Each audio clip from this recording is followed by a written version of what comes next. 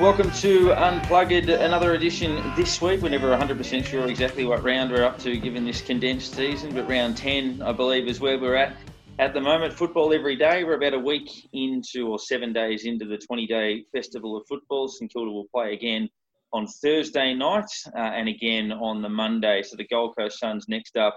And then it's Geelong after that on a Monday night. 3 wins in a row and 3 hoodoos in a row. First win in a long time against Adelaide, Port Adelaide, and now Sydney, who we hadn't beaten since 2012. We are here for originaluggboots.com.au. Stay tuned to our social channels, Facebook, Twitter, Instagram. We're even on LinkedIn as well. And if you do so, you'll find a very special Unplugged promotion from originaluggboots.com.au or Unplugged, we could say. That's coming soon thanks to originaluggboots.com.au. Australian-owned, Australian-made quality sheepskin Ugg boots at originaluggboots.com.au. You're going to be spending a lot of time at home. Great place to be wearing the Ugg boots as well, so make sure you check them out. A comprehensive win over Sydney, our biggest win of the year, margin-wise, 53 points, kicking 100 points for the first time this season, which is significant in the shortened games that they are. We're now the highest scoring team in the competition, and our defence up to 6th in the comp as well. So the numbers tracking the right way. 6 and 3, third on the ladder, and plenty of opportunities to come. But a big result against the Swans after a sluggish third quarter. Darren Parkin is my name, and H, as we welcome you in, it was nice to tick another one over. There were some nervous moments, and all of those nervous moments seem to be coming in the third quarter lately, but they put that game to bed pretty quickly thereafter. Yeah, definitely a tick and another tick and tick here and tick here and tick here. We're just ticking off all these things that we seem to be finding in the team, certain players, results. Just, I don't know. Who said we could only play under the roof now? It's a bit. Nothing is normal at the moment. It's as good as it is. I don't know. We don't know what's going to happen next, and I just hope we keep riding this. And as we were just saying off air before, if we get a choice of where to play, do we start asking to play in Adelaide? Do we start to play at the state in Queensland? It's all over the place, but we're only just going up and up and up, and it's been great.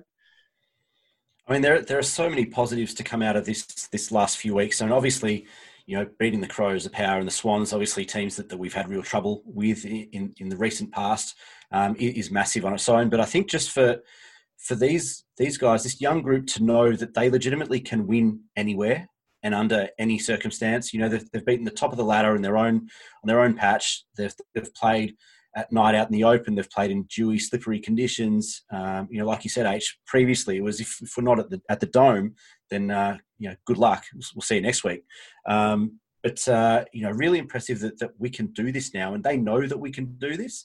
And regardless of how this year ends up, I think this is going to be a massive confidence boost for a young group, going into what should be, kind of prime career and prime areas for finals and premiership contention, if you want to talk about that sort of stuff over the next 5 and 6 years. For them to know already now that they can win anywhere, anytime, against anyone is massive. I've got a self-imposed ban on the F word for a little bit longer. Obviously, it's tracking the right way, but we'll just obviously let it ride a little bit. It's just such an important block of fixtures. Obviously, you couldn't afford to lose 4 more players in this chunk of games because you play so many games so quickly, obviously, that you could lose ground or gain ground. So it was good to tick the first box, and Gold Coast, Geelong and Essendon still awaits in this cluster of matches. We don't know what the fixture looks like after that. We know the teams we haven't played yet. There'll be 5 teams after that, which are GWS, Brisbane, West Coast, Melbourne and Hawthorn. We obviously don't know the order of those matches or the venues. It'll be nice to get West Coast when they've got a hub back in Queensland, which they'll have to do for a couple of weeks. If we could get them at the Gabba as opposed to Optus Stadium, obviously that would be desirable. And if we could get Brisbane at the Gold Coast as opposed to the Gabba, that would be nice. But time will ultimately tell how that all does fade out. But yeah, really strong performance. Obviously started very well. We lost Seb Ross before the bounce, but Shane Savage played a good game as his replacement in the lineup. Hunter Clark spent a bit more time up the ground and was lively. Ryder and Marshall worked well, and I thought this was probably the first time when Ryder and Marshall played in the same team where Marshall was probably the better of the two. Ryder was still good, but thought Marshall's impact was pretty significant. Max King kicking 3 goals in a game for the first time. Nick Hine played his best game at AFL level. Jay Gresham played his best game for the season, probably. So there was a lot to like about it. And they stayed pretty healthy. So now it's the question of, with Dean Kent and Seb Ross and these sorts of guys, and Ben Long available again after his suspension, what changes they do make. But, yeah, really pleasing. Josh Battle's role in the side. Nick was good, and got to address those third quarters. Brett Ratten did speak about that in the press conference afterwards, that they're obviously aware that it's a problem. But I'll get the numbers up later. But our third quarters opposed to our final quarters, it's chalk and cheese. It's concerning. I mean, clearly you look at what we do in the first half and you wonder why they can't come out, at the start of the third quarter and show the same intensity and ferocity at the ball. And we seem to be a step behind, for 10 or 15 minutes into the third quarter. And I don't know why that is. Obviously, they're going to have to look at what that process is at half time. But because as soon as the third quarter's over, they come out and they run and gun again in the last. It's quite amazing to see the discrepancy between the first half, the third quarter, and the last quarter, especially over the last 3 or 4 weeks. It's strange. But, one of the good things, I was talking to a few people earlier in the day, that the important thing is that we've been able to finish games really strongly. And in previous years, that's been one of our issues. We might go into the last quarter with a small lead or been playing some good footy up to the last quarter, and then we get overrun. And that's not happening this year. We have our patches, in the second and third quarters. But, we finish games strong and we play really good offensive, attacking, aggressive football, even down to the last minute. We were wondering in our group chat, H, I think you asked, about 5 or 6 minutes left, do we just kind of stop now and kind of put the cue in the rack and just hold the ball now? And they didn't. They kept running, they kept gunning, and they kept trying to score, which is really fun for fans to see their team, playing attacking, aggressive, offensive football to the last minute. Yeah, I think my comment towards that was actually, it feels like we put the cue in the rack in the third quarter and sort of move into it almost feels like we're in a holding pattern. Just go out and say, just wear them down in the third quarter, make them run hard, and yeah, they pepper us, and they use all their energy, and we manage to rebound off them, and then all of a sudden go, last quarter, let's go, let's finish it off. It's been a weird couple of last quarters in the last couple of weeks. It's just don't know if they sort of switch on and go, okay, we better play now. It's 5 in a row. So the Carlton game that they won, they were a little sluggish in the third term. Then the Fremantle game, they were poor in the second and third quarters. Didn't touch the ball really in the third quarter. Didn't score against Freo. Then the following week against Adelaide, they got a bit jittery. They kicked the goal late, but the Crows had the better of it. Port started all over us in the third quarter, and we held and then kicked a couple late, which was so important. And then very similar against Sydney, where we kicked the first goal. We started the third quarter all right. We probably had the first 4 or 5 inside 50s, kicked a goal. And then Sydney dominated and kicked 2 goals 4-0 from about 12 entries in a row. And then we kicked the late goal, which was important. But yeah, we're probably 15 minutes where we lose control. But I'd say, last week Port only kicked 2 against us. Sydney only kicked 2 against us. Fremantle only kicked 3 against us. Carlton, I think, 2 or 3. So we're not getting blown away, but we're getting outplayed, but we're just holding and holding and holding. And obviously we'd want to be careful, because I'd say a team like Geelong, for example, might sort of punch through us in those circumstances. So we've got to find a way to rectify that, because obviously if they fix that, then they're going to be pretty hard to stop. And that was the concern out of that, was just probably the territory, where once it got locked into our defensive end, we just couldn't get the ball out. We'd sort of kick it up to midfield and they'd put it back in, and it was up to Caulfield, Patton, Clark, Howard, Carlisle, etc. to just constantly repel, and we just can't ask them to do that too much. The important thing is, we've spoken all year about the change in game style and game plan to a more offensive style under Rats. We don't often talk about the defense, and when we did, especially earlier in the year, we kind of relied on Carlisle and Howard and Long, I guess, a little bit, and those were the guys that we talked about, and we knew that if we were going to win, we needed to have big games from those guys. But it's really the smaller brigade and the kind of mid-sized guys that have really stood up. You look at guys like Ben Patton, who's now a lock every week. His automatic selection was incredible on the weekend on Papley. Hunter Clark and Nick Caulfield. We saw last year what Clark was able to do. I think there were still some question marks around Caulfield and his role and where he was best suited. But we spoke off air earlier, around his ability to float across packs and the way that he reads the play coming into defence and intercept mark has been really impressive. And those guys have really held up the backline. Carlisle and Howard have just done their jobs. They haven't needed to be spectacular. We haven't needed them to have incredible games, but they've been good. They've been really solid. But those other guys have really taken it to another level, to a point where I'm really confident that our backline can stand up. We saw against Port, and they're a really again kind of run and gun kind of team. They like to move the ball quickly. They're sharp with it. They kick it long. They hit targets, and we stood up really well for the most part.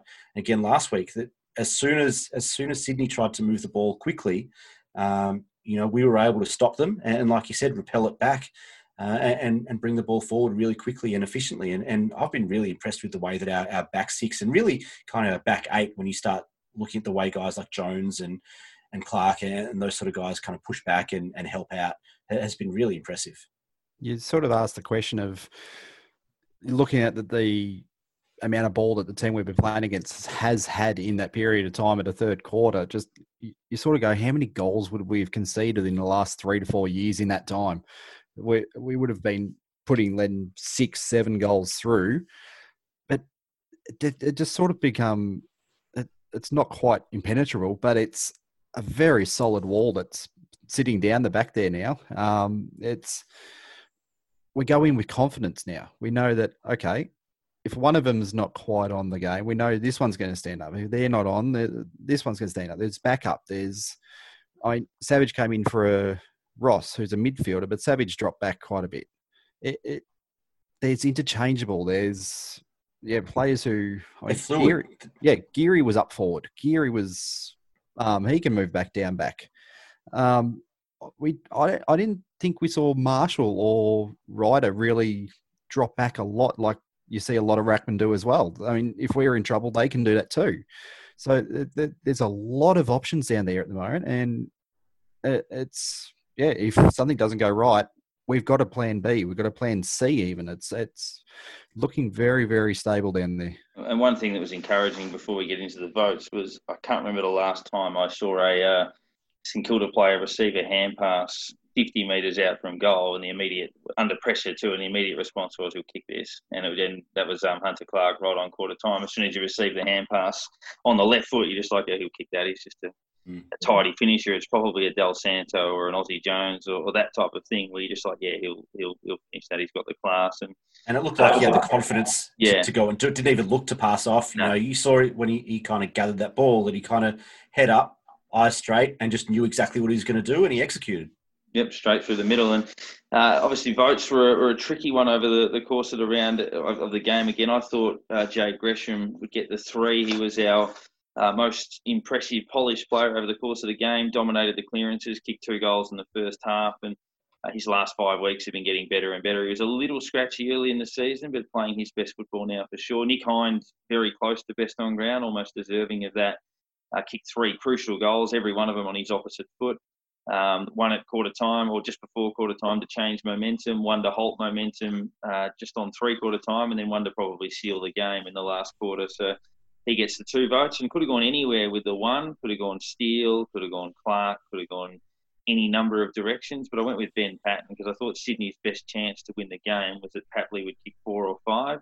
And Patton's the reason he didn't do that, kept him quiet, 10 possessions and 1 goal. So that's a terrific job to beat the opposition's best player. So 3 to Gresham, 2 to Hind, and 1 to Ben Patton, H. Apologies to many, many players to start.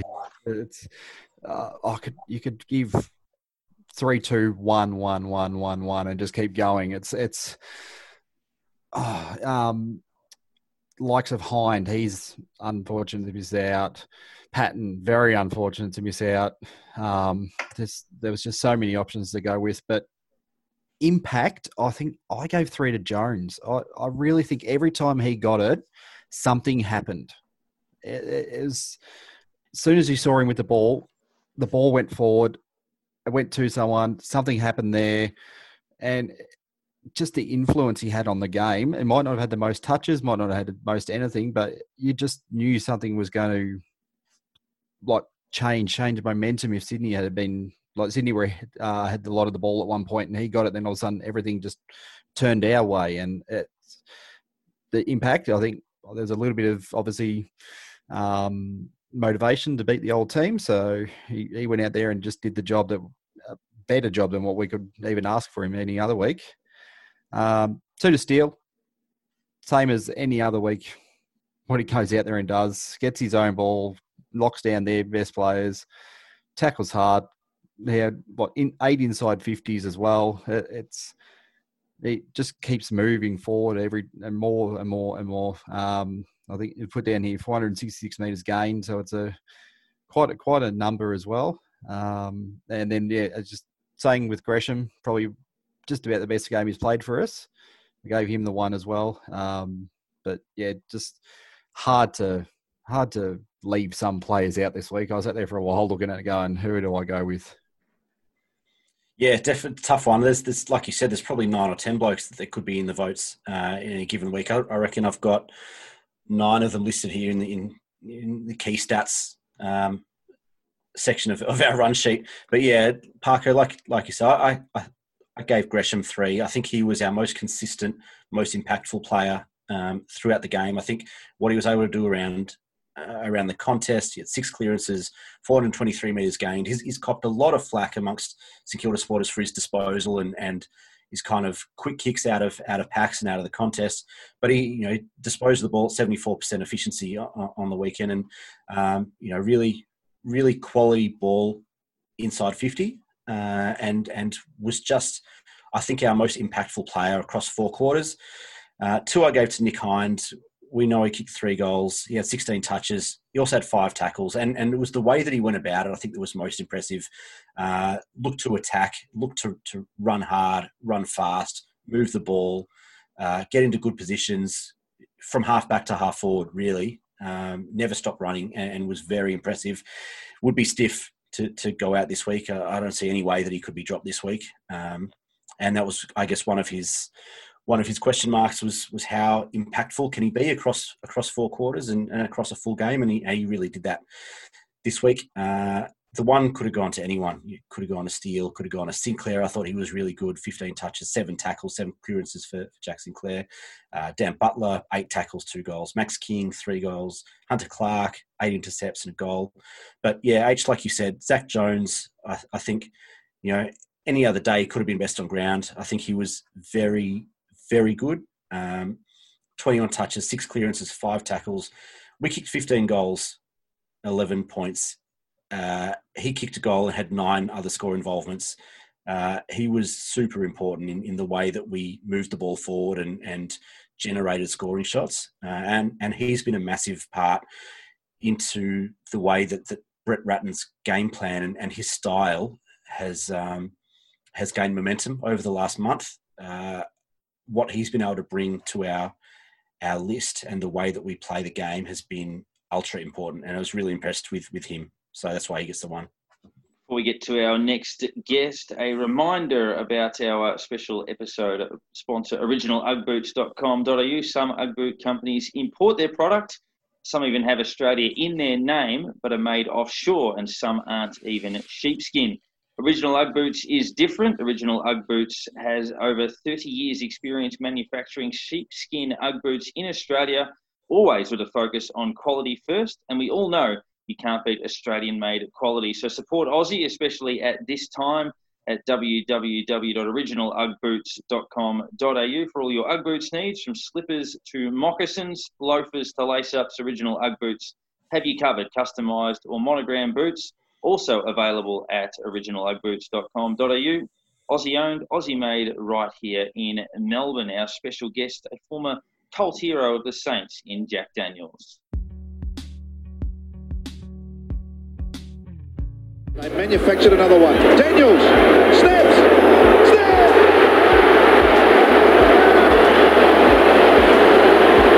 Great goal from Jason Daniels. Well, our next special guest on Unplug was a favourite son of the club over 2 instalments, and he played during a couple of good eras for the Saints, the early 90s, in which St Kilda played in back-to-back finals campaigns, and then, of course, 5 of the last 10 games of his career were finals in 97 and 98, including the 97 grand final. He played 173 games in all, 115 of those with the Saints, with a stint with the Sydney Swans in between. I speak of Jason Daniels, or affectionately known as Jack Daniels by supporters. And Jack, thanks for jumping on with us. My pleasure, boys. Thanks for having me on board. Now, you arrived at the club obviously quite young, back in the day when players could be drafted when they were sort of 16, going on 17, those sorts of things, and recruited to the club. And the Saints had a pretty positive 87 the year before you debuted, with Plugger winning the Brownlow and 5 wins in a row for the club late in the year. You'd played plenty of footy in your first season, 88, under a club legend in Darryl Baldock. The club had struggled a little bit, but can you take us through that time? I think a young Robert Harvey debuted that same year. Yeah, he did. Long time ago now, which is scary, but 1988, I was doing my HSC at Chandler High School. And had played only 2 reserve games, I think, by memory, prior to getting called up into the seniors. It was actually after Joffa Cunningham. I remember being up in Sydney and playing in the 2s, and Joffa got a depressed fracture of his cheekbone. I thought I was still a long way off from getting a game. He was playing on the wing. It was a really nasty injury, actually, and he missed quite some time with that. But that was my opportunity. The seniors were still battling along. As you say, they had a reasonable 87, so it was a pretty good feeling around the club. But yeah, I was pretty excited, as you could imagine, still at school, getting a call up to play senior footy with the Saints. Played on the wing. We played North Melbourne. I think I had about 10 touches in the first quarter through excitement, and didn't touch it much after that.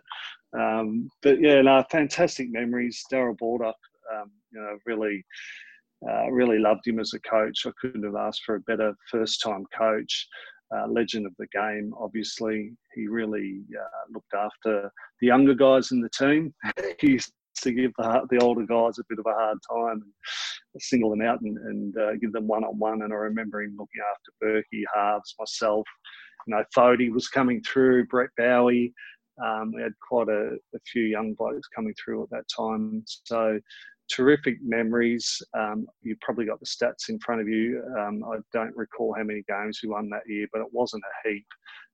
But it was a nice introduction to the club, playing alongside of legends like Plugger and Spud. Nicky, Rocket Rod Owen was pretty handy to have around too. You felt quite safe running around next to him also. And then, a few of the ex-Carlton boys that were in the team as well. So, yeah, good memories. Jack, you actually played 18 games in that first year. That would have been pretty rare, I reckon, for a 17-year-old coming through for the first year, especially after only 2 games, as you said, in the reserves. What sort of feedback were you getting from Doc as the coach? We haven't spoken to a lot of our guests about Doc Baldock as coach, but you were averaging 17 touches a game. You actually polled 4 Brownlow votes, which is your best tally in your career, I think, that first year. So what sort of feedback were you getting from Doc, and what was your role in that first year? Yeah, look, you know what? I didn't get a heap of feedback from him other than go and play the game. I think what he liked about me is my competitive nature, one-on-one. Obviously, I didn't have a heap of skill, and I guess back then, you picture the style of footy, it was just sort of grab it and kick it a bit. We're playing on the wet, soggy Moorabbin ground. So the kicking aspect wasn't such a big deal back then. And first year, you get away with a few things as well if you're sort of missing a few targets. But so long as you're going in and competing and winning the ball. And I reckon that's what Doc was largely about, was playing man-on-man footy, beating your opponent. Back then, you'd play a full game. If you didn't play a full game, you'd be pretty disappointed. So it was very accountable style footy. And that was my strength. I was quite good at that. So he liked that. He was full of encouragement. And really, the first year you're just playing on adrenaline most of the time. We used to have the team meetings upstairs over a steak and chips, and this is a true story. Doc would be using, the salt and pepper shakers and the knives and forks and the glasses to as players, in terms of if you're standing here and he's over there, if you're next to the salt shaker, where would you stand? That sort of discussion. So the old condiment whiteboard. Exactly. Well done. It was very different. Alan Davis was his assistant coach. He'd be a little bit more vocal with some instructions. Davo was good, a real hard nut.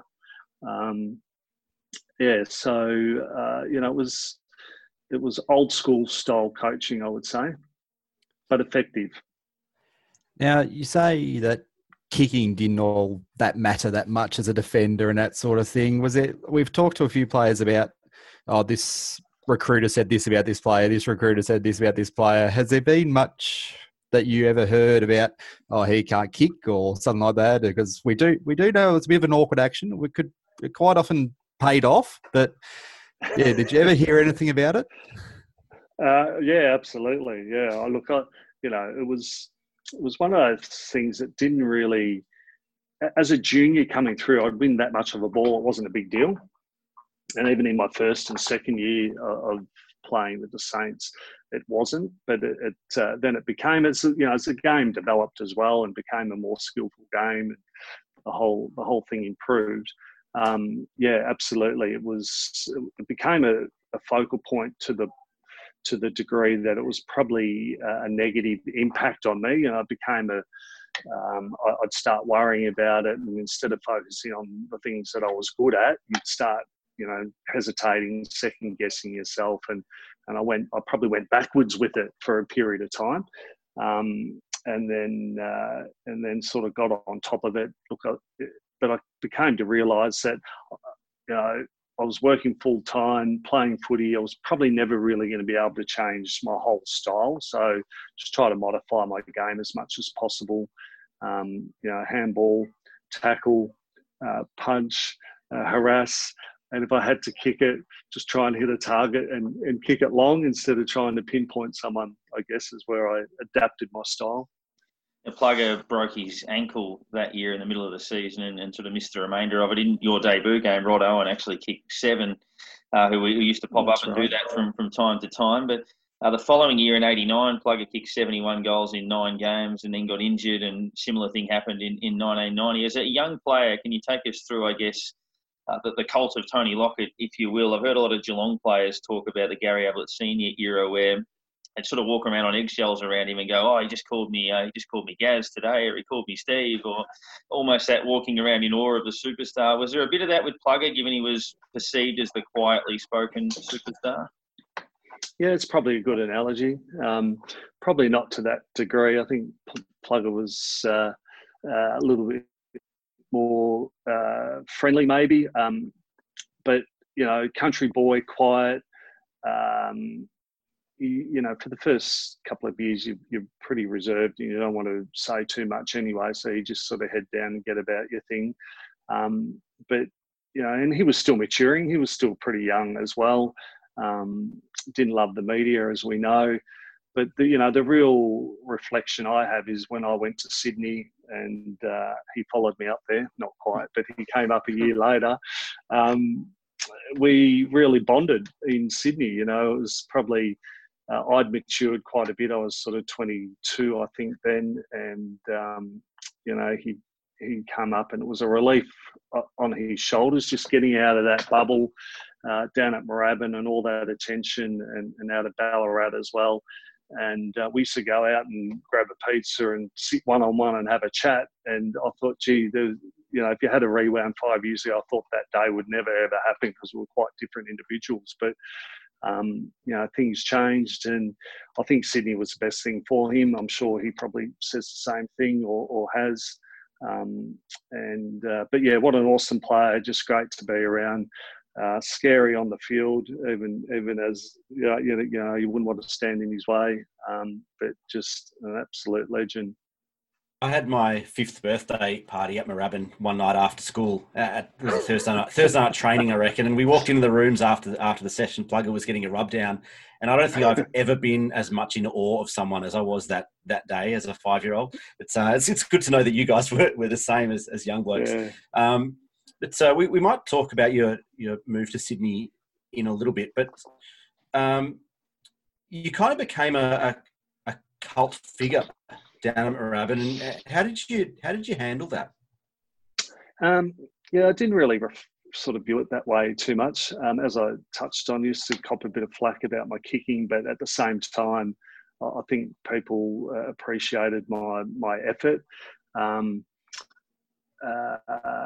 Yeah, it was a great environment to be in down. You blokes are a bit younger than me, so I don't know how well you remember it, but the animal cage, and I'm sure you've spoken about it a lot, and just running down the wing, and just the crowd, and then up to the social club afterwards, which I know we get criticised about a little bit back in the late 80s, early 90s, but it was part of the culture. It was just a terrific environment. It was semi-professional football. We gave 110% when we're out in the field. Everyone was committed, and we're probably underdogs, battlers, whatever you want to call us. But we had a red-hot crack, and it was great to be involved and just see the club develop as we became more professional and facilities improved. And and players, we recruited some really strong players to the club as well. So, it was, and I really noticed the difference going to Sydney 3 years and then coming back. It was like a completely different club again, in terms of that professionalism. Now, you went to Sydney in 93, obviously. You ended up playing against St Kilda twice that year. 8 goals and 9 goals Plugger kicked. How happy were you to actually hear that? Okay, he's leaving there. He's going to be on our side this year, or 2 years after it became. But between then, the next year, very infamous game. Basically, on top of the 8 and 9, he then kicked 11 and pretty much put Peter Caven into another city. How does lining up against him feel, basically? Did you sort of just look back occasionally and go, okay, he's nearby, he's not nearby, I'm all right, I'm not, I'm getting out of here, or how was it?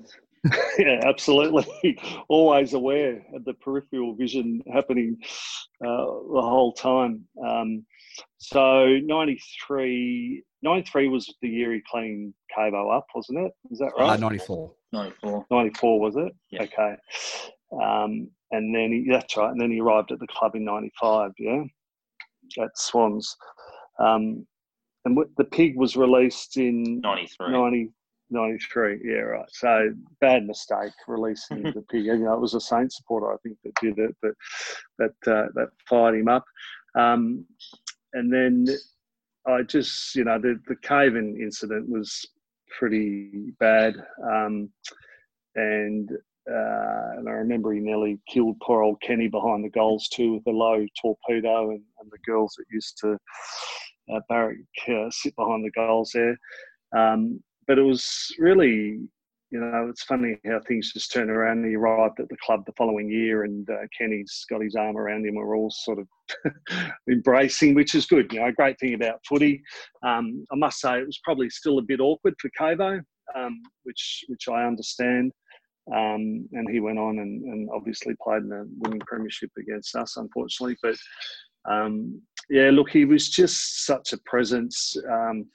He just made such a massive difference to that team up there when he arrived there, along with Roosie came up as well. So all of a sudden, we had some really good key players. Barras had instilled some discipline into the club then as well. Just some basic man-on-man accountability, as I mentioned earlier, similar to Baldup, if you like, similar style, to the degree where he sort of line us up before training and make sure our socks are pulled up, jumpers tucked in, boot laces tied on the inside. and if that wasn't all in order, you'd have to do a couple of laps. So this is true story, sort of mid-90s, that sort of stuff was going on. But, it sent a message to us that all the 1%ers counted. So, it just started to get things back in order up there, I guess, after that club had been going through such turmoil, and they also lacked a lot of facilities and support from the AFL as well. Now, post 92, strangely enough, obviously your last two games for St Kilda the first time were finals, and your last two games for St Kilda the second time were finals as well. But a lot of Saints fans feel that, post that 92-93 period, we lost a lot of handy players that were perhaps underrated. Yourself, Adrian Fletcher, Gilbert McAdam left not long after that, Dean Rice, another one, and it probably had an impact on the Saints. Can you take us through, I guess, your departure the first time and then the process that led you back to the club at the start of 96, and you win the ANZ Cup straight away? I remember you kicked a terrific goal in the third quarter of that, and the atmosphere was enormous. But can you take us through leaving the Saints and I guess the process that led you back? Yeah, sure. So Kenny Sheldon rings me. I'm at work at my little insurance office and says he wants to catch up for lunch. And I thought, that'd be good, as I'm driving there, thinking, shit, this is unusual. He's never rang me for lunch before. I was excited for a minute, then I realised, hang on, there's something to this. It was in the off-season. And he explained that they wanted to trade David Grant and I for Barry Mitchell. And Barry was at Swans. He ended up at Collingwood for a year. Granty said, no, I'm not going anywhere. And I said, well, I probably should look at this if they're keen to trade, and Swans were keen to have me. I didn't want to go at all, actually. So it was a bit of a shock to me, but I sort of got my head around it. And in hindsight, it was the best thing for me. I matured as a player and a person, and it all sort of fell into place. So I always saw myself back in Melbourne at some point in time, when wasn't really sure. I think about 2 years in at Sydney, Stan Alves. So when did Stan take over as coach? 94. So that's when Stan started making contact with me. I'd spent a bit of time with Stan prior to leaving, as he was the skills coach. So obviously had a bit of time with him, developed a good relationship with him. And we started having discussions probably then. Barras was leaving the Swans at the end of 95, and I'd been talking to the Saints and thought it'd be just a great opportunity to get back, and it all flowed pretty smoothly. Craig O'Brien, it was a straight swap by memory, I think, with Obi, and he played some really good footy up at the Swans as well. So I was just rapt to get back. As I said, the club had developed a lot. Stan really implemented some new coaching styles into the club, and we sort of we had a great start to that season. But I reckon after that ANZ Cup, we probably I think we celebrated a little bit too hard, because we lost the next 3 or 4 games in a row, possibly. You can correct me if I'm wrong on that. First 3, yeah. That doesn't sound like St Kilda celebrating a bit hard. So we fast forward to 97, and you only played 13 games that year. I think you missed a fair chunk of the first half of the year, but you came back in kind of just after halfway and ended up playing in that run through to the grand final. What was that like? Look, it was just, we were in a great rhythm, and just touching on Stan, he'd instilled this real empowerment of ownership amongst firstly, we had a really good leadership group. We had about 7 or 8 blokes as part of the leadership group. I was one of them. I injured my shoulder earlier that year, so I missed a few games, but managed to fight my way back in. You had to fight for your spot back then. You're under pressure the whole time. No one was ever totally settled, apart from probably the top 2 or 3, but there was blokes knocking on the door. We had good depth, which is a great way to be. And Stan had really developed this strong leadership style, supported by leading teams, which I heard Pecco touch on them, obviously one of the directors there. But we were one of the first clubs to engage leading teams back then. Ray McLean, I think, had a really big impact on us and our honest self-assessment of ourselves and each other. And we just had this good level of trust and confidence about each other, where we were going to games pretty confident, not overly confident, but pretty confident that we're every chance to win this, because we know we've got the right structures in place. We've got some good disciplines. We've got a framework to operate to, and if something's not working, we just stick to the plan. We go back to it, review it. We were doing the mid, forward, back reviews, so that was sort of, one of the first clubs to be doing that sort of stuff back then. So all those things combined, I think, really helped for a great year. I don't know. Do you want me to keep going on about the grand final? Have you got? Do I have to? Or I'm sure you want to talk about it. That's completely up to you. I mean, we all remember that day pretty well, and unfortunately, what are your memories? My memories are the week was Stan said, enjoy the week, get amongst it. So it was, to start with, and this is no criticism of Stan whatsoever. He wanted that. He was excited. He was happy for us to achieve and get in there. But for step one, we've moved away from our normal structure. Only small, I know, but it was on the front bar the other night, which I'd forgotten about it. That we're doing the haka at the end of training, which was sort of an internal type thing we'd been doing. We're sharing that with the crowd, and the 4,000 supporters at training loved it. We just started doing things a little bit differently, but it was great fun. It was awesome build up. And then, there was a few off-field incidents that week, which were really unfortunate. And Mickey's father passing away. And then, we just, I don't know, it just didn't feel right the whole day.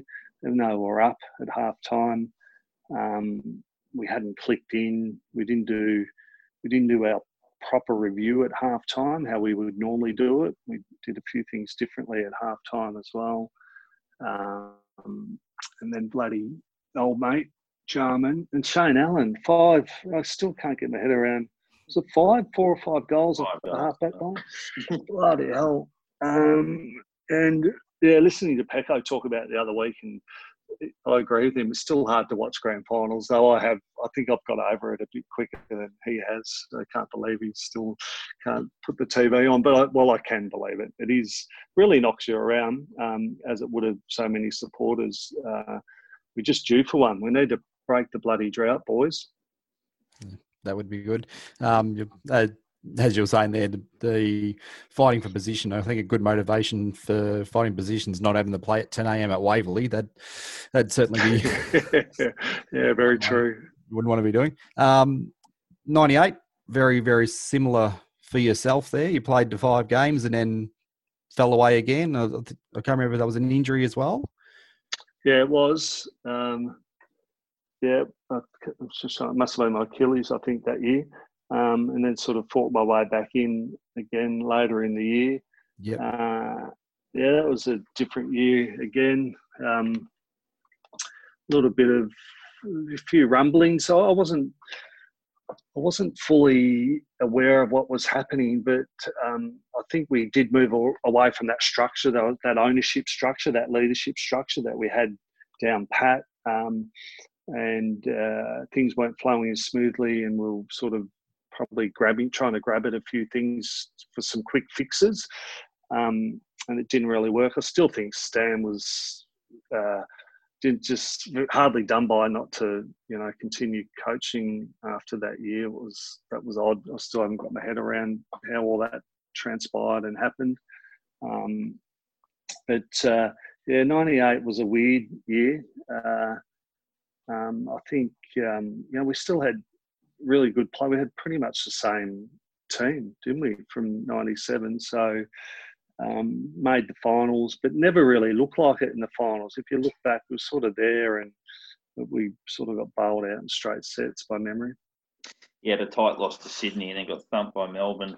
at the That's MCG. I guess there's the final one from me. Obviously, the curtain came down for you at the end of '98. You were 27. You played 173 games. So the strike rate of games per season was obviously quite high. So by normal ratios, you're on track to probably play 250 or thereabouts. But can you take us through, I guess, the finale and then what you got into post-football? You've obviously had a very successful career after your football journey came to an end at '98, where a lot of them did, I guess, for the Saints. Matty Lappin moved on, Winmar moved on, Stan himself was gone as well. Yeah. I was lucky enough to be working. I think I was lucky enough to be working and playing footy. I sort of think it's a real risk for some of the players at the moment just to be fully focused on footy. So I enjoyed having that outlet. So I was working in the insurance industry most of my working life, actually. So I had that was going well. My career was starting to develop there. I think I was just about to get married.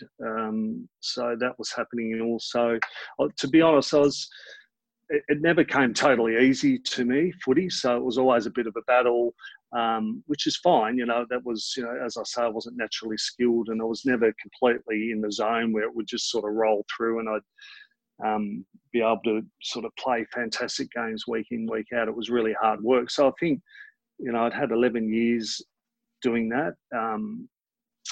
Though in saying that, I do reflect, I probably think I probably could have squeezed another year or two out, but I wasn't playing great footy. I was in and out. Mentally, I was a little bit tired, had other stuff going on outside of footy. So it was actually a pretty easy transition for me to step aside and say, thanks, really enjoyed it. And now I'm going to move on to other things. Went back with some mates at Noble Park. I grew up in Keysborough, so that was a bit of fun. Had the shit belted out of me there. It reminded me of how safe AFL footy is. You never get hit from behind, or rarely. But there was all sorts of stuff going on back then, which I was no good at handling either. I hadn't sort of, since I was 17, I'd just been pretty lucky, and playing a safe level of footy to step back into that was interesting. But yeah, look, just I feel so privileged and lucky to have experienced an awesome club, awesome supporters. I really genuinely hope they win one pretty soon, because I know how much it means to so many people. It's been such a long time. Jack, last one for me. It's probably a multi-layered question. You mentioned how you didn't want to leave the club, and you end up coming back. You've constantly kind of referred to us as we throughout this interview, and spoke fair about kind of watching the team currently. Are you a Saints fan now? Are you red, white and black? And what do you feel about Brett Ratton's Saints at the moment? Yeah, definitely a Saints fan. I think I've got back into it, sort of drift away after you retire and you're, young kids, family, and so I must admit I probably did drift there for a few years, but fully probably the last few years I've been more engaged back with the club than I had been previously. They're running a mentor program down there too, which I've been invited to participate in. COVID's impacted that a little bit, but that's fantastic. Past players membership is really good, and there's some good programs happening there as well. So I think we've got a lot better at doing that sort of stuff. So it's great to be still connected. And so, yeah, passionate, really enjoying watching them play, watching the young guys come through. Just trying to think of what your next. Oh, Brett Ratton. Oh, look, I think he's. I don't know, but just observing. I love the way he's going about things. Reminds me of Grant Thomas in some respects, and how he's connecting with the players. I like the language that he uses. It's nothing too fancy, but it's language that young blokes would be able to connect to, I reckon. And he's getting some good outcomes with them as well. So feels like there's a good feel down there. Tony Brown, who's the runner and player welfare, he's a ripping bloke. If you haven't had him on, try and get him on. He's good to have a chat to. So they've got some really good people down at the club as well. I don't know, it just feels like a good feel down there at the moment. And Jack, thank you very much for giving us so much of your time here and sharing the journey. You certainly gave your all over that stint with the Saints and with the Swans. I'm sure their fans would say the same as well. But well done on all you achieved. Hopefully that mentor program and things like that can get up again when life returns back to normal. But yeah, you should certainly be proud of the contribution you made to the game. Cheers. Thanks, gents. Really appreciate you having me on board. Jack Daniels there. Of course, we celebrated a Pride game with the result over Sydney on the weekend. First time we've actually won this now annual fixture, and we're going to take a special look at that now.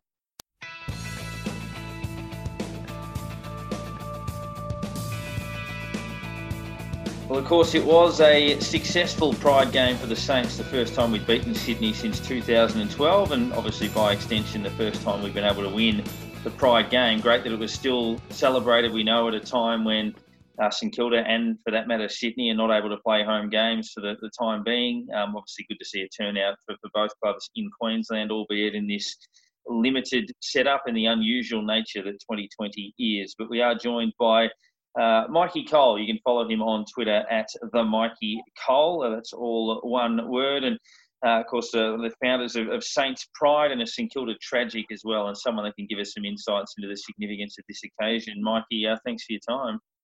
No problem. Thanks for having me. Take us through that. I mean, Saints Pride and getting that off the ground and what it's grown to be over the journey of which you've obviously had such a major association. So it started. The group started in 2015. So just before the first Pride game, and the good thing about the group is that the club reached out to the supporters to actually start the group. So we started off really kind of small, really grassrootsy. There was only a few of us involved.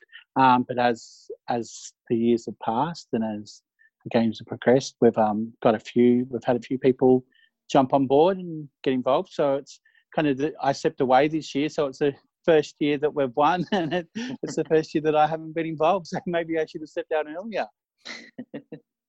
Well, yeah, we'll have to keep that in mind if you ever get approached to have an official role with any of the other coterie groups. So, what does it mean? What does it mean to you, and I guess a bit more expansively to the community to have a round like the Pride round and a game like the Pride game? What does that mean? Well, I always, I just think it's good to support a football club that actually embraces everybody. So I always say St Kilda's a family, and it's a family that welcomes everybody, and I think that can only be a positive thing. But with the Pride game, I actually think it should be a Pride round. And I spoke to Samantha Lane last year, maybe the year before, about that on the Channel 7 telecast, that there's so many supporters out there that follow AFL, and not just St Kilda, but there's a supporter group for most AFL teams, an LGBTIQ supporter group, but it's only the Saints and the Swans, I think, that get to celebrate and get to feel that kind of warmth that the Pride game is. So what kind of numbers are you looking at? How much interest have you had in the group? How many, do you have many members? Do you have, I guess, you're saying there's a small core group. What has that grown to now since the starting? Yep. So the group itself, probably the committee itself might have around, say, maybe 10 people, but we have events. And so I think the last event we had like about 80 people turn up to Moorabbin on a Monday or Tuesday night. So if we can get 80 people supporting us on a cold night in Moorabbin on a Tuesday, I think it shows that we do have that support. And we always have a function before the Pride Games. So this year, obviously, there was none. Whoever hosts it, so they host an event if it's the out, so you couldn't fit anybody else there. So it's just like amazing to see this little group that started with the first event I had. I think there was like 7 people that turned up, So it's me, Sam Gilbert, Jason Ball, and maybe 2 or 3 other people. And then to get like 100 people coming, or even more than 100 people just coming to show that support, and just to show that kind of, yeah, we are a family. It's just a feel good kind of thing to go, yeah, you are welcome, and it doesn't matter who you are. I guess just that notion of confidence and even that sort of safe space as well, that people can feel comfortable at the football under all circumstances. How big an influence do you think it's had? Have you had people, I guess, reach out and even saying that this has given me, I guess, a lot more confidence and made me feel, I guess, safer or better about the football experience? Well, last year I got a message from somebody who'd been a member of the Saints for 21 years, and he messaged me and said because of the group, he's been able to come out. So he came out to his friends and his family because there was a group and he knew there was a support network for him. So before the game, Saints Pro, before games, we would catch up with the opposing supporter group, and we'd catch up before the games. Every game we'd meet up and just have that kind of safe space for everybody. So it didn't matter who you were, whether you were in the community or an ally, you had a safe space and you felt welcome before the game. And then often we would meet up after the game as well, but just depends on what the score was. But yeah, so I just think for me to get that message from somebody to say, because of your group, I'm able to come out. And there's even somebody on, so we've got a page on, Saints Pro have got a page on Facebook, and somebody reached out and said that they're able to admit that they're trans, and they're going to start that transition into that. So it's actually like a really good space for people to feel comfortable to be their true self. It's a really good point. And I think it's really easy for us to kind of, promote the game and promote Pride Week or Pride Game and that sort of stuff. But just how much who live this life every day and kind of have to face these battles every day, whether it's family, friends, community, just how important is this week? Look, I think it's hugely homophobic remarks, whether it's the way you cheer or the way you clap or whatever. But I'm kind of lucky that I've got that confidence that I will argue back with somebody, but not everybody's got that. So if you heard that once, you probably wouldn't go back to the football. You wouldn't feel there's a space that you're able to feel comfortable and go. So you just would stop following or stop being involved. So what's your background with St Kilda? How did you get onto St Kilda? How did it all start? Is it a family thing, or did you just fall into it, or where did you come from? I think like most people, my dad barracks for St Kilda, so do I. I grew up in Bendigo, and it's all Carlton recruiting area back in the day, and all my extended family barrack for Carlton, and I think the best thing that ever did is not go for Carlton. But yeah, and we race horses, so our racing colours are red, white and black. So it's all St Kilda through and through. And yeah, like my best friend is married to a former footy player, so it's like without St Kilda, I don't know what life would be like. Well, Mikey, we're certainly proud of the Saints for what they've been able to do leading the way in this, and something that I'm sure that the competition will continue to follow and continue to involve itself in as much as they can. And I agree with you, the notion of the round is definitely the right way to go rather than the game. But thank you for all of your work over the years. Great to finally win this contest as well and make it a memorable one. And hopefully we can stay in touch down the track. No problem. Thanks for having me, and go Saints. Quarter was, a little bit of an issue. We got beaten around the ball, and that was, and we couldn't use the ball out of our back half that well. So it was a bit of an issue. But to finish the way that we did, and to think of players that really contributed this week, with, Nick Hine had an outstanding game, and it was great to see him really play to his strengths and do what he can do. I thought the combination of Ryder and Marshall really worked again, and then the midfield influence with, Steele, Gresham, Jones was really good, and Sinclair supported that.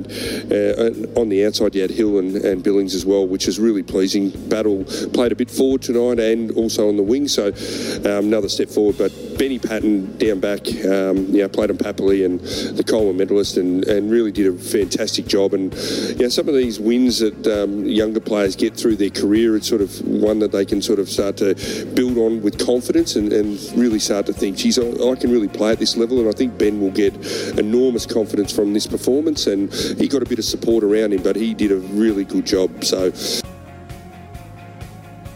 we turn our attention to the Gold Coast Suns, a Thursday night fixture at 8:10 at Metricon Stadium. So back to the scene of the crime, if you will. The last time we were at Metricon, we had the disastrous loss to Fremantle, which in the end probably wasn't a disaster because it seems to have straightened them up, or they've learned something from it, or used it as a turning point. And it'd be a nice way to go full circle on that, or not full circle, but basically run back over that game against Fremantle if they can go back to Metricon Stadium and win at that same venue and bury some of those recent memories.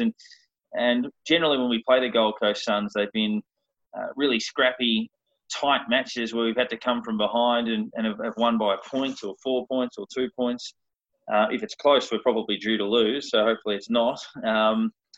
So fingers crossed they can obviously start well and finish well. The Gold Coast Suns have probably struggled a bit in the last month. They beat Sydney comprehensively, but have had 3 losses at Metricon around that, obviously missing Matty Rowell, who's already so important to them. They won't be easy to beat. There's enough quality in that team with Witts and Swallow and Sexton and obviously Ben King and Greenwood and even young Lukosius looking good for them, and Bowes and those sorts of players. But you would hope on form and on depth through the middle that we might have a little bit too much for them if we can put the 4-quarter performance together. Boys, in terms of changes, we're going to have Long, Kent and Ross available. I would say Ross, despite what some say on socials, remains in our best team and would get himself back into that lineup. Dean Kent, you would think, would probably play for Parker, perhaps. And then it obviously comes down to what they do on the other side of the coin. I mean, Ben Long's had a good year, but it's probably not easy for him to just walk straight back in. Savage was okay. Sinclair's playing well. So not easy selections to make. No, not at all. The team being so even over the last game, it really makes it hard to drop a player. I can't pick out a player who didn't do their job on the weekend. It's really tough, and I wouldn't want to be the match committee. The only thing they have on their side at the moment is the fact that we have to back up on Monday straight after, so it's a short break. They can sort of look and go, okay, we can swing changes a little bit to get the players in and out and make sure they're fresh. But it'd still be hard to go to a player and say, "Oh, you're out this game." It'd be hard to come up with a reason for many of them to say, "Oh, well, look, you're not playing." It's looking, as I said, looking through the players, it's hard to actually go, they didn't do their job. They didn't do their job. They didn't do their job. Ruck-wise, I mean, we've looked at the ruck position recently. I think we probably need to go with both this week because Witts is probably one of the best, well, probably the best ruckman they've come up against since Grundy. They probably need, I'd say Ryder needs to do work in the middle with Marshall around the ground because Witts can do both very well. And yeah, it's going to have to be covering him off in all over the ground because he's shown he is probably one of the better ruckmen in the league. So there's definitely the 2 ruckmen in this week.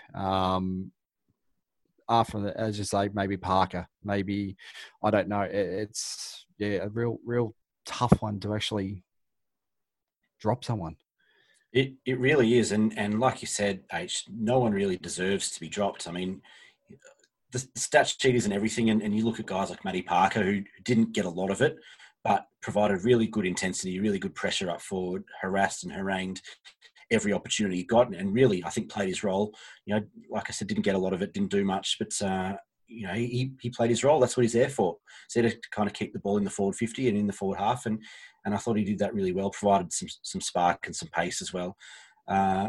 but it is a tough one. I actually disagree with you on the rucks. I think it's kind of the perfect week to give Ryder a rest. I think he's probably played a month or whatever of consistent straight footy. I'm not sure that any of us would have picked him to play 5 or 6 games in a row when we traded for him and early in the year. So I think this is kind of the perfect week, short turnaround to give him a bit of a break and let Marshall go head to head. I think Witts, like you said, he's a very good player, but Marshall is too in his own right. And I think it's potentially one of those weeks where, if the Suns are missing their best clearance player, not often you talk about a first year player as a clearance beast, but Matty Rowell is an absolute gun and he's their best clearance player. Anderson's also very good, but he's not, clearances are not his forte and they certainly lack a lot in that area without Rowell. And so maybe this is the week to take the loss in the taps and in the hitouts and let Marshall go to work around the ground. Because I do think, Witts is very good, but I think Marshall's better. And Marshall, still has a lot to prove, I think, in that regard. And I think he can come in if you take Ryder away, you tell him he's going to be the number one ruck, he's going to be the guy, and he's going to be the man again, and you let him go to work and do his thing. It might be the week for that to give Paddy the rest. But other than that, Savage didn't do anything wrong. He kind of came in last minute as an emergency. He probably knows that he's not first team anymore. He's kind of the backup now, given the breakout of Patton and Caulfield so far. So is Savage the one to go out? Do you give Caulfield a rest? It's a really important time, short week, short turnaround. Do you give some of the younger blokes that aren't used to the week after week pounding of AFL footy, do you give some of those guys a break? Maybe Caulfield's one to come out or Patton. I find it really hard to drop Patton. He's done an incredible job. But maybe Caulfield's the one out of the back line. Maybe Carlisle and bring Robertson in. Or Claverino, that he had pretty big raps after one of the scratch matches about a week or so ago. That he stood up really well in defence for the twos. So it's a really tough one. I think you probably look at it and you go, Parker, Savage, that's about it, and then rotation, Ryder, Caulfield, potentially. I don't know. Yeah, and that's the school of thought that.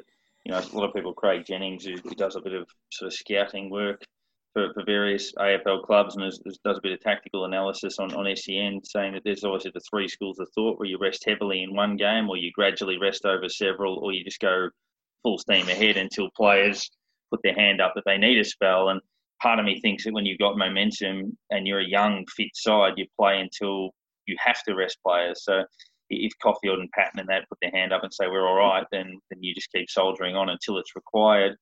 Whether you rest some of your veterans simply because you need to, because you've got to be careful not to accidentally drop a game doing that. So you've obviously got to balance it the right way and not say, we might lose to Geelong or we might beat this team even if we rest players. It's a case of just almost playing it as it falls that particular week. And if they're all fit enough, then they keep going. If a couple of them are a bit light on and need a spell, and then you do that and try to rotate through. But obviously with guys available like Ross and Kent, it does allow you to potentially make some of those changes. But just a few listener questions on that front before we wrap things up. So a few people have asked those questions already. Daniel Burns says, what are your team changes, if any, long for Parker, was his question.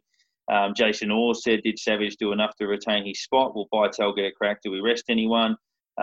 Wayne Dragwich says, will Seb Ross return? No need to change a winning side. And Benjamin Jannison, how's Oscar Claverino's development coming along? So we've probably touched on most of those questions. A couple of others, Warren Griffin addressing the third quarter situation. Third quarter is an issue and good teams will get on top of us. Why is it happening? How to change it up? And Nick, I guess without knowing that for sure, the obvious theory would be that the halt in play at halftime breaking momentum for whatever reason, because they're starting games well, so you'd think they can come off nothing into something and go all right, but for whatever reason they're coming out of the halftime break either with a lower intensity or something along those lines. Yeah, like you said, I mean, without knowing what exactly goes on at halftime, it's kind of impossible to say, but we kind of touched on it a little earlier that I think there's something in the process, obviously, between the end of the second quarter and the start of the third quarter. Something's happening that they're losing a bit of intensity. I don't know if it's the way that they separate into their lines and kind of go through any feedback from the first half. I don't know if it's in the way that they're warming down and warming back up again. You know, we just don't know what that process looks like, but it's pretty clear that something needs to change. Some part of that process needs to be altered, and we've got to get it under control because, you know, against good teams, you know, whether it's a Collingwood, I know they're a bit out of form at the moment, but they're a good team. Same with Richmond. You know, plenty of good teams that you can't afford to give them 20 minutes of power play, essentially, where you just give them the ball and let them have a crack. You know, we've stood up really well in terms of defensive pressure, as we mentioned earlier. But, you know, against some of those good teams where, you know, they're going to do a lot more with the ball than some of the teams that we've faced over the last month. You can't afford to keep giving them those opportunities. So it's pretty clear that something has to change. What that is, I don't know. But, you know, the good thing is that they're getting it under control. You know, Rats has them fit and firing at 3/4 time and has them back at 100%, you know, from that moment. So maybe he has to give them a bit of a spray or something coming into that third quarter, whatever he's doing at 3/4 time, bottle that and do it at halftime. So I don't know. But, another question, H, I guess for you from at Coach Noodles on Twitter. How important is Jack Sinclair going to be going forward? Thought he was great on the weekend, and with Spook and Hannah's injured, we need someone to step up with a compressed schedule. Yeah, he was brilliant on the weekend. He pretty much he locked in his own spot into the team on the weekend. He provided opportunity for the club where the team where we didn't have something happening. He moved to position. He chased down. He just opens the game up in some positions. It's sort of he kind of got back to how that form where when he was playing on the wing a couple of years ago, that he looked like he'd been in the team all year and was playing great football. He sort of dropped away a little bit, but it's good to see that it is still there. And I think he's going to provide us a lot of good things to look forward to coming up. I don't think he's the sort of player we can let go, drop out of the team. There's just too much positives there to take us forward, and yeah, it's sort of player that he's going to provide something out of nothing. And I think it's really a player. He's there. He's staying. So he's very important to the team now. It seems like he seems to have added something to his game. I said earlier he had 15 touches and was obviously very good. His ball use is very good. You mentioned a couple of years ago where it was, I think, Champion Data player ratings had him as our only elite player. He had a patch where he was very good. I'm still not sure about the use of that word elite, but he was very good for us, and he seems to be coming back to that form. But he seems to have added some hardness to his game. He's not just an outside player now. At 15 touches, 7 tackles and 7 clearances. I mean, you can't expect much more from a guy who spends most of his time on the outside and you know, on the wings between halfback and half forward. Yeah, well, 15 touches and 10 were contested as well. So it shows that, yeah, he's in and under and getting it and providing movement for the team for us to move forward. It's, if he can keep providing that, he's going to go a long way to, as I said, maintain his position in the team. Yeah, I've liked him. My only knock on him has been, just not getting enough of the ball, but he's sort of changing that now. He's always been good with the ball, but that would have been the knock that he wasn't getting enough of it, but that might have changed. Yeah, I said 15 in a shortened game. It's nothing to complain about, I don't think. So, interesting question here from Daniel Stott. What shampoo does Nick Caulfield use? I don't know, but he might have had a bit of it on his hands when he fumbled that ball in the first quarter when Patley kicked the opening goal. But it was just about the only blue he made, Nick Caulfield. But yeah, he's got a reasonable set of feathers going on. That's for sure. I guess the last couple were, how did Winks not get a rising start on? Winks being Max King. He was certainly a bit stiff. Hopefully they find one for him during the year because he could probably win one if he gets it, or win it if he gets one. And Nick O'Leary's just asking, why don't we play well at Metricon? Well, I guess we haven't always played that badly there. We've had a few wins there. We've obviously had the shocker against Fremantle, but we had one quarter of unbelievable footy in that game, 2 quarters of rubbish, and we get a chance this week to rectify that. So hopefully we're asking the question, or we're discussing another mini hoodoo being broken next week. I think King's problem was that he has a reasonable game, but someone else just has a much better game. I saw Georgiades on Thursday night. He had a really good game. He's a ripper. He's a ripper. It's just unfortunate that he comes up against someone who's had a really good week. So they'll probably find one for him, though. They often do that, the AFL. If they think a player should get a nom, they'll find one for him. There might be one where he's the 5th best kid around, and he's perfect week up against his brother this week, so he might have some added motivation to maybe clunk a few and kick a few. We thought growing up that they'd play on each other because Ben was a defender and Max was a forward, but obviously Ben's proven to be a star forward as well. So they won't spend a lot of time near each other, but it will be an interesting game, that's for sure. And fingers crossed it goes all right for us. We'll try to reconvene for another weekend episode or perhaps a live broadcast, which is somewhere in the offing going forward. But Gold Coast Thursday night, Geelong after that. It's obviously a very short turnaround. Hopefully we can improve on the 6-3 standing and take another step forward this season, guys. But and good luck, obviously, to everyone in this stage 4 lockdown, which we know will go for about 6 weeks. It's another layer of difficulty in a year that's produced plenty of that. For everyone working from home or isolated away from friends and family, I can guarantee that we all understand that. We're all sort of feeling that exactly the same way in one way or another. So hang tough, and hopefully the boys keep giving you reason to smile. But thanks a lot, guys, and hopefully another result.